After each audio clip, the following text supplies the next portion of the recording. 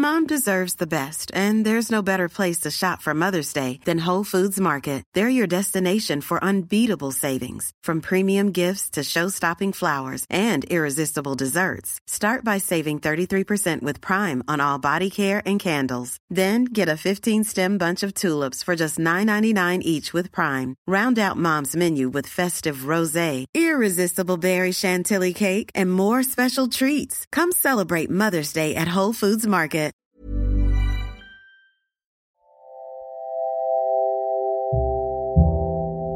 Notable. Where's Jeff? Okay. Hello, everyone, and welcome to another edition of Notable. Yes, hello. Yeah, our last one before we go back on the road, Stuart. We're going back on the road. We are, yeah. I'm so excited. You'll be able to excited. hear the excitement running right through this one, I think, in anticipation. Next week's instalment, if you're doing this on a weekly basis, and I hope you are, maybe you're binging on them all in one go. But the next instalment of Notable, the podcast about quirky, fascinating music history, will be from the Timber Festival. It will, yeah. We love the Timber Festival. It's We in the love new it. National Forest It near is. Ashby de la Zouche. Yeah. If you want to come and join us. Yes, of course you could, because you could listen to this before we get there. Absolutely. Yeah. Weekend of the 3rd and 4th of July, isn't Okay. it? Depending on when you're listening. We don't want people turning up in Ashby de la Zouche in August. No, we don't want that. Don't do that. We don't want that, although the Ashby de la Zouche Tourist Board Yeah, they might will enjoy be happy it. if you do. No, but today we're going to talk about Wendy Carlos We are. and Norman Pilcher. Norman Nobby Pilcher. Norman Nobby Pilcher. More on him in a moment. Wendy Carlos. Yeah, Wendy Carlos. So, Jeff and I actually. Jeff, hi. We're, Producer Jeff. Yeah. We're not with him today. He's letting us No. do this ourselves. He's very brave. Yeah. Who knows what might happen. So we were finding out a bit more about Wendy for Radio 4 recently. People might want to listen to our programme, Archive on 4, Woman Machine, still on BBC Sounds. But yeah, so she's a musician who really encouraged Robert Moog. Moog is the correct spelling, isn't it? We've already discussed Apparently this. it's Moog. Right, the Dutch. Dutch, but of no one course. says that, do yeah, they? Yeah. So she encouraged him to develop the Moog synthesizer and helped him engineer it as well. She released a really landmark classical album, Switched on Bach, as they get me to say on Radio 3, Moog synth versions of Bach compositions. So that obviously shook up the classical world, but it really changed the perception of the synthesizer as well, and it moved it from being not just a kind of sound effects instrument, but a proper instrument on which you could play classical music, proper music. So a bit more on that later. But she had an extraordinary life, really. She was born into a working-class family in Rhode Island. She learned to play the piano because her father drew a keyboard on a piece of paper, and she would sort of just put her fingers up across the drawn keys. Really? They couldn't afford a piano, yeah. So she had lessons, but then in between she practiced What, and just heard it in on her the paper head? and could, yeah, exactly. You're too Or young to perhaps- remember this. There was a thing. There was a music quiz show on TV, someone should bring it back, called Face the Music. And for one bit of it, there was this dude called Joseph Cooper who used to sit at the dummy keyboard. I remember this from being a little kid. And I loved it, even though I knew nothing about classical music because I was about 8. But I used to love it. And he would sit down at the dummy keyboard. It was a keyboard that didn't play. Okay. And go... and people would go... What is that And people would that you go, just played? oh, that's Rachmaninoff's Third Piano Concerto. They would. Really? Can you imagine that? What's this? Can you imagine the BBC now doing a highbrow classical music quiz where people would go, oh, that's, I know that. That's Janacek's Second Piano Sonata. What, so they just know from You'd the... have to get it from just the fingering. All right, yeah. Stuart, what's this? That's Beethoven's Fifth. Oh my gosh, you're really good at this. Can you imagine that now? Anyway. Just imagining the notes from the... Just watching the fingers. Oh, I see what you mean. They could actually No, but you could the see, fingers. but you can. I mean, if you know Wow. a little bit about music and rhythm. Yeah. But this was like 8:30 on BBC Two. Oh, Can you no, imagine yeah, that now? maybe we could bring that back. I think they should. If you're listening BBC Two That boxes, could be our next podcast. bring Face the Music back with me and Elizabeth. Come on. So, Face the Music. So, yeah, Wendy Carlos, that's how she Wendy learned. Carlos. On this paper keyboard that her dad drew for her. She obviously showed real kind of aptitude for technical design and engineering from an early age. She built a hi-fi system for her parents and she won a science contest at the age of 14. She invented a kind of prototype computer which is incredible. Then she made her first tape machine for music making. She was interested in that from a young age, something I think we're obsessed with on this programme, music congrès. Yeah. It all comes back to that. And then I should say a lot about her life is kind of unknown because she lived as a recluse, relatively, really, for at least a decade after her gender transition. So she was born Walter Carlos. She was. A lot of her early successes and releases are under that name. And then, of course, you know, we're talking in the 60s and 70s, so things were a lot different then. And it took her some time to kind of emerge publicly with this new identity, Wendy Carlos. And she was, but she's been reasonably secretive about it ever since, really. Right. She's quite famously litigious. Oh, really? Yeah, if people write things about her, she can be, and she rarely gives interviews. Although there is some absolutely again on the BBC in 1989 this was, hard to imagine it being broadcast now on mainstream TV. There's an interview with her. She's got kind of Siamese, I think it is, cats draped across her shoulders, and she's demonstrating on an old Moog synthesizer, which looks like a telephone kind of operator room from the war. It's so complex, all these wires. I'd love to train Terry to kind of drape across my shoulders, and I could just absolutely swan when around. We do the TV version of it. When we do Face the Music on BBC Two with the dummy keyboard. Yeah. Yeah, so in the 60s, she went to study music and physics at Brown and Columbia, and immediately after that, she found herself at a music technology and audio conference in New York, and that's where she first met Robert Moog. Okay. Apparently, he was asleep on a chaise longue. Do you remember that chaise short we found in the Six Music Festival? Yeah, we did, yeah. So he was asleep on a chaise longue? He was, yeah. And she knew who he was. She knew about his early kind of experiments with oscillators and that kind of thing. She had all kinds of ideas already as to how this new instrument that would become the synthesizer could be developed. His kind of early, synthesizer models, how they could be developed. A lot of it was to do with the way the person operating it could kind of control the pitch and the timbre like a real musician. Yeah. So she was really kind of instrumental in developing it in that way. She really helped him turn it into more of a kind of fully fledged instrument. And then she used it like one. So as I said, switched on Bach. We get this in 1968. Bach compositions performed on the Moog synthesizer. Apparently it took 5 months and 1,000 hours to record. But it's not just kind of note for note reinterpretations of the Bach. A lot of the musicality is kind of reframed, isn't it? It's very much Bach for synthesizer, but I think we get this, I suppose it's the synthesizer expressing, the condition of the human soul, which is pretty novel for technology to do that. And that's why it was so revolutionary. It is amazing, isn't it? I mean, for copyright reasons, as we all say, we can't play that music now, but when we're finished, go and listen to it, because if you think that electronic music is cold and bleak, which some people do, because I guess post-Kraftwerk, it kind of took that thing on. And machine-generated exactly. as opposed to human interpretations. Exactly. But it's not like that, is it? It's not. Playful and Yeah, there's a lot of personality and character and humanity in it, I suppose. Also a lot of, as I say, kind of reinterpretation of the original Bach, but he allowed space for that. So for the second movement of Brandenburg Concerto No. 3 in G major, he only actually provided 2 chords and the rest could be improvised around. So she did a lot of kind of work with that piece in particular, reconstructed this piece to showcase the capabilities of the Moog. So just like I say, a testament to the timelessness of Bach, I think. Mm-hmm, yeah. Because it does sound very contemporary, doesn't it? But also just the ability of the machine and, endless possibilities of the machine to make music. There is a certain machine-like quality to Bach, isn't there? Yeah. Which is one of the reasons I quite like it. It's very crisp. Mathematical. It's very crisp and logical, isn't it? Yeah, absolutely. Yeah. And a lot of numbers, number work, maths, they call it.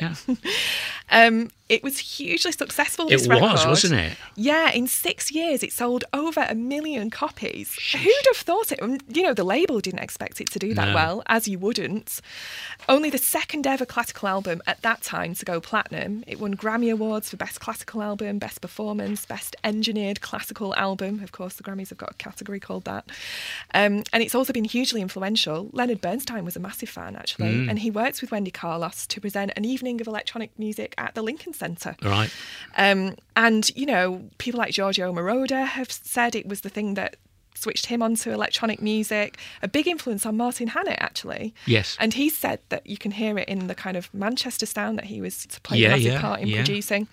Latterly, people like Will Gregory have said how important it was. And also, you know, he said, just in terms of people's perception of machines, of music technology.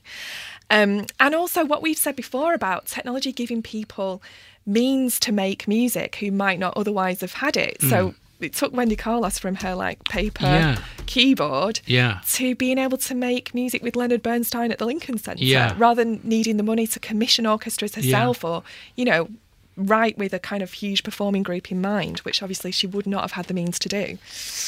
So, yeah, massively influential in all kinds of ways. Carlos, she went on to release a number of other studio albums, the soundtrack for A Clockwork Orange. Famously Clockwork Orange, yeah. Also the score to The Shining as well. She composed the score to Disney's 1982 film Tron. I didn't know that. Yeah, that was like a mixture of her synthesizer music and then music from the London Philharmonic as well. And she also released a record. It's very influential, perhaps not as famous, Sonic Seasonings, which was, well, some say it's the first ever ambient album. It was kind of field recordings which take the listener through all seasons throughout the year.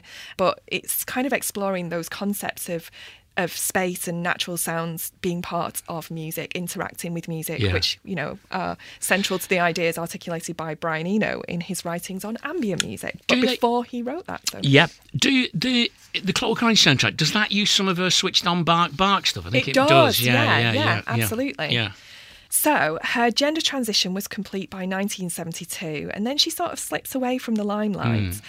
She once said she lost an entire decade. Right. There's even a story that Stevie Wonder, who is famous for using the synth in some of his biggest records, apparently he came looking for her for some kind of synth inspiration, and he was knocking on the door and she hid because she didn't want to kind of, you know, emerge with this new identity and it to be really public. She talks about her transgender identity with Playboy, of all publications, in 1979. And she kind of related it to the reaction to Switched On Bach when that was released. She said, those who were comfortable in all forms of music, those who were open to novel variations, loved it. She's talking about Switched On Bach here. And she says, transsexuality too is an emotional, action-prone situation in that it tends to polarise people depending on the attitudes one brings to sexuality and human rights. In both cases, there's no middle ground. So, Wendy Carlos, not a middle ground person by any means. I also think it's fascinating that there is another, because Walter Carlos, as Wendy was then when she had the early hits, there's another interesting story, journey of gender transition with another Walter. There's a guy called Wally Stott, who I don't know if you've ever heard of. No. Walter Stott. Brilliant arranger of pop records in the 1960s. Scott Walker's arranger. Absolutely genius arranger, who is now Angela Morley. And I just think that's just a quirky coincidence. These two brilliant Walters both transitioned. That is interesting. And she's 81 now, still alive. Possibly one of the most important. Well, not possibly, definitely one of the most important living pioneers in electronic music. Absolutely. It's such an influential record, that, and sort of leads us into our notable exception. It does, yeah. We've got one. Jeff. We've actually, producer Jeff. You won't believe it. You won't believe it. We've actually thought one in advance because it's a sort of notable exception. The first Moogs bought to Britain were bought by George Harrison of the Beatles, using it on Abbey Road, and Mick Jagger. Yeah. But what's unusual and notable about Mick Jagger, Elizabeth? So he bought a hugely expensive modular Moog in 1967, and he used it only once, and that was in the film Performance. As a prop? Yeah, as a prop. And then he sold it. So it does get better, this story. Sold it to Tangerine Dream. Amazing. That is amazing. So I guess if you love, like I did, those early Tangerine Dream records, like the Phaedra and Rubicon, that's the synth they bought from Mick Jagger. Who, lazy old Mick, couldn't be bothered learning how to play it. He just pretended to twiddle it in performance and flogged it. One of many things he was twiddling around with in performance. Well, I have no idea what Elizabeth means, so let's move on. Millions of people have lost weight with personalized plans from Noom. Like Evan, who can't stand salads and still lost 50 pounds. Salads generally for most people are the easy button, right? For me, that wasn't an option. I never really was a salad guy. That's just not who I am. But Noom worked for me. Get your personalized plan today at Noom.com. Real Noom user compensated to provide their story. In 4 weeks, the typical Noom user can expect to lose 1 to 2 pounds per week. Individual results may vary. This Mother's Day, celebrate the extraordinary women in your life with a heartfelt gift from Blue Nile. Whether it's for your mom, a mother figure, or yourself as a mom, find that perfect piece to express your love and appreciation. Explore Blue Nile's exquisite pearls and mesmerizing gemstones that she's sure to love. Enjoy fast shipping options like guaranteed free shipping and returns. Make this Mother's Day unforgettable with a piece from Blue Nile. Right now, get up to 50% off at BlueNile.com. That's BlueNile.com. Let's move on to Norman Clement Pilcher, born 1936, transferred from the flying squad to the drug squad in 1967 and became, for a while, maybe Britain's most famous policeman because he became the policeman who went after pop stars, didn't he? Yeah. He did, yeah. Now, I've been listening to a podcast with him on recently. He's passed away just recently, but I listened to a podcast, one of the last things he did, and he sort of tries to say, and indeed he does say it, like, 4% of my work, he says, was going after pop stars. But it's such that he did it so famously. And he says he went after, he says 8, but then he lists 7 people.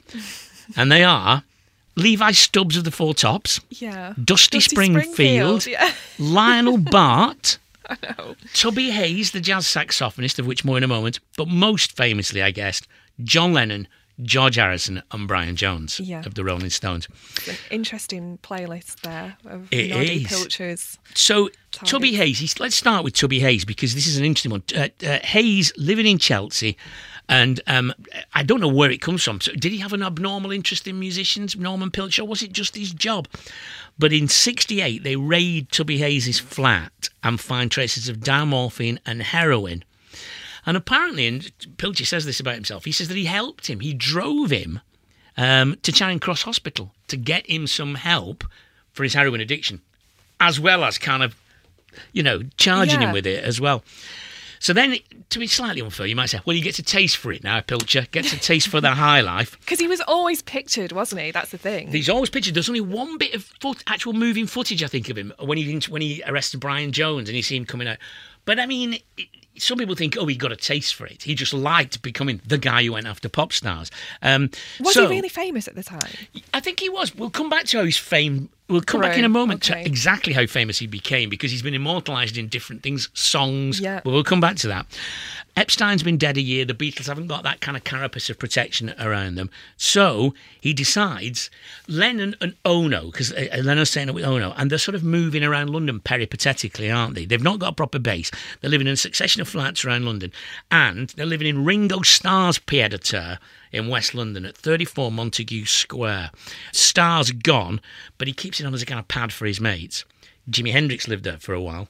And there's a great picture, isn't there, of Jimi Hendrix like cooking up some bacon and eggs with Ringo Starr in the background. But Hendrix has got like a frock coat on. And purple, velvet. Exactly. He's like dressed to go on stage, but he's making Ringo Starr like bacon and eggs. He was a big fan of Coronation Street as well. Was he? Yeah, Jimi Hendrix. That's another notable. Yeah, it is, yeah. Hendrix had guested in Coronation Street, coming to the cabin for some lighter fuel to set fire to his guitar. So Pilcher and the drug squad hear that Lennon and Ono are living in this flat in Montague Square in West London and might be recreationally using some stuff. Lennon's sort of matey with the Daily Mirror reporter called Don Short, who sort of says to him, you want to watch out, you're on Norman Pilcher's radar sort of thing. And what happens, though, Lennon manages to, and he says, there's going to be a raid. The first time, knowing that Jimi Hendrix has been there recently, Lennon personally vacuumed the flat to ensure nothing was there. And Pete Shotton, what Beatles entourage, he's there as well, removes the vacuum cleaner bag and disposes of it. But then, 11:55 a.m., just before noon, Friday the 18th of October, Lennon and Ono still asleep. Hey, you and I, we're up at 5:30 at the weekend. I was going to say. But rock stars stay in bed till 12. Yeah, this was the 60s, wasn't it? And they hear a knock on the door, and it is, Lennon says, all of a sudden there was a knock on the door and a woman's voice outside. She said, I've got a message for you. We said, who is it? You're not the postman. And she said, no, it's very personal. And this woman starts pushing the door. We had been in bed and our lower regions were uncovered. Yoko ran into the bathroom to get dressed. And I said, ring the lawyer, quick. So, outside 8 policemen. Lennon, he didn't notice. There's a Daily Express cameraman there as well. Right. Which is interesting. Yeah. Who told the Daily... Norman, how did you tell him? So anyway, Yoko gets in touch with Apple and they bring 2 sniffer dogs in, Boo Boo and Yogi. And... where are they now? I don't. Where are they now? Well, sadly they'll be dead, won't they? They still do. Yeah. Well, Come on, suppose. it's 1969. Come on, unless they're the world's oldest dogs. Still doing their comedy circuit. They managed to find, despite Lennon's hoovering up, they managed to find 219 grains of cannabis resin. Now, these days, we're still pretty unrelaxed about drugs, aren't we? But I think you would be given... I think your PC would give you a clip round here and send you on your way. But they charged him with possession, Paddington Police Station at 1:20 p.m. And then Pilcher says, while you're here, can you sign a couple of albums for me? Suggesting that he was enjoying his newfound role as celebrity drug buster. Well, didn't they actually write to each other, Lennon and Pilcher? They did. Eventually? Hilariously, one of the albums he gets out is 2 Virgins. I mean, you'd think he would have some of the big ones. Revolver and Sgt. Pepper. But one of the ones he gets him to sign is 2 Virgins. That's got to be an awkward moment when Pilcher says, sorry about dragging you here and arresting you. Could you sign these nude pictures of yourself for me? Anyway, Lennon always insisted he'd been framed. He said he'd hoovered up and it must have been planted. Fined £150. But that's not the main problem, really. The trouble is that going forward, it caused them all kinds of grief. It was part of his struggles to get American citizenship. He was deported in 1971 from America because of it. And Ono said it contributed to her losing custody of her daughter, Kyoko. Oh, really? Right, okay. So... But he goes on from strength to strength, if you want to put it that way. March 12th, 1969, ironically the night Paul McCartney married Linda Eastman, he busts Harrison in his... I never know, is it Isha or Esha? I think it's Isha, isn't it? Is it? Isha, yeah. He said, this is hilarious. When Pilcher opened up an enormous stash of marijuana hidden in a shoe, Harrison said, I'm a tidy man. I keep my socks in the sock drawer and my stash in the stash box. That's not mine. Was it a policeman's shoe? Well, size 10, yeah. This sort of slightly dubious bust brings an end, really, to Pilcher's activities on musicians. He does Brian Jones as well, who apparently was terrified. But this sort of brings it off. This sort of brings it to an end.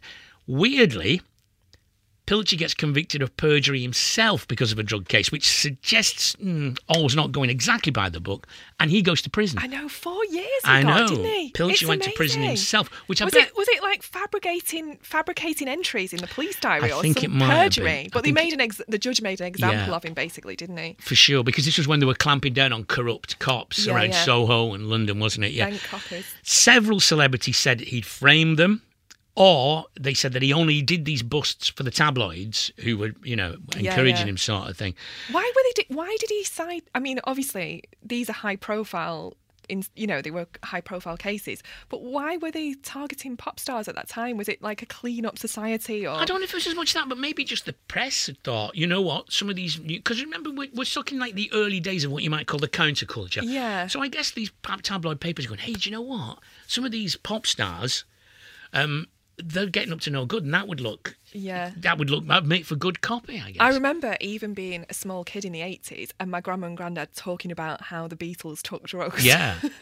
People always talked about it at that time, well, that older generation. They talked about it, didn't they, openly? They talked about it, the Beatles. And I think there's definitely class and youth prejudice, isn't there? A lot of the establishment, I think, hated the fact that people like the Beatles and Mick Jagger are the new aristocrats, because they thought it should be people like them. So, Sir Humphrey, Bumpton, Tufton, and that these working class kids from Liverpool and Kent are becoming the new aristocrats. And having a lovely time. Having a lovely time as well. They want to drag them down, don't they? I think there's a lot of that in it. So, nothing's ever been proven whether he planted stuff or not, but there's all this kind of stuff. You're right, Lennon and him stayed in touch. They wrote to each other. There are Christmas cards.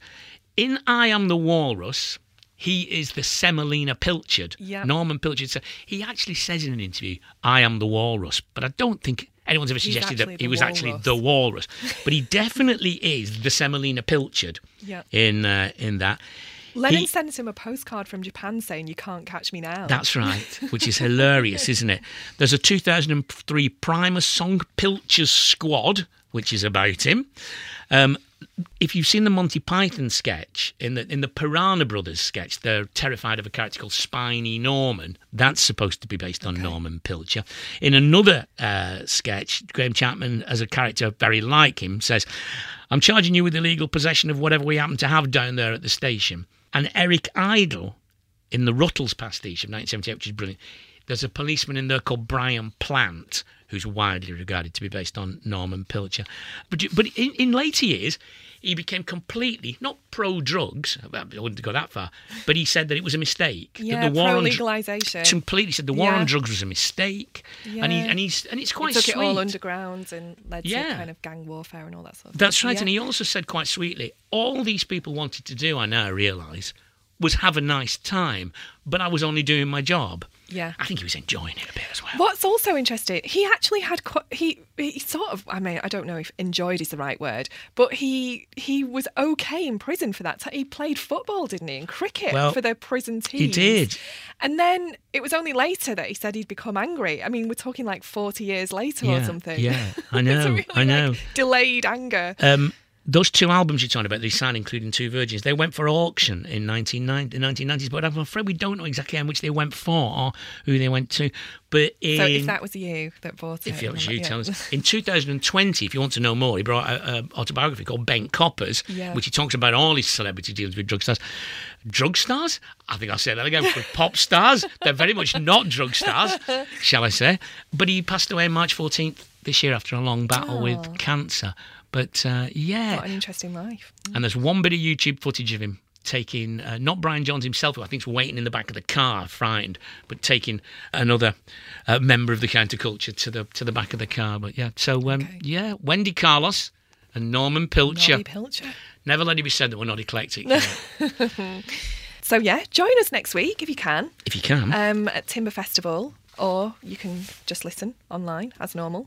If you're down there at Timber Festival, come along. Otherwise, depending which order you're listening to these in, because that's the way of podcasts, isn't it? You could be listening to this in the year 2044, in which case, how are those hover jetpacks and protein pill food going? But we got one more in this season of Notable, and we think it might be the history of the music festival and the Voyager Golden Record. Indeed. Join us then. Bye-bye. Bye. Notable, the podcast.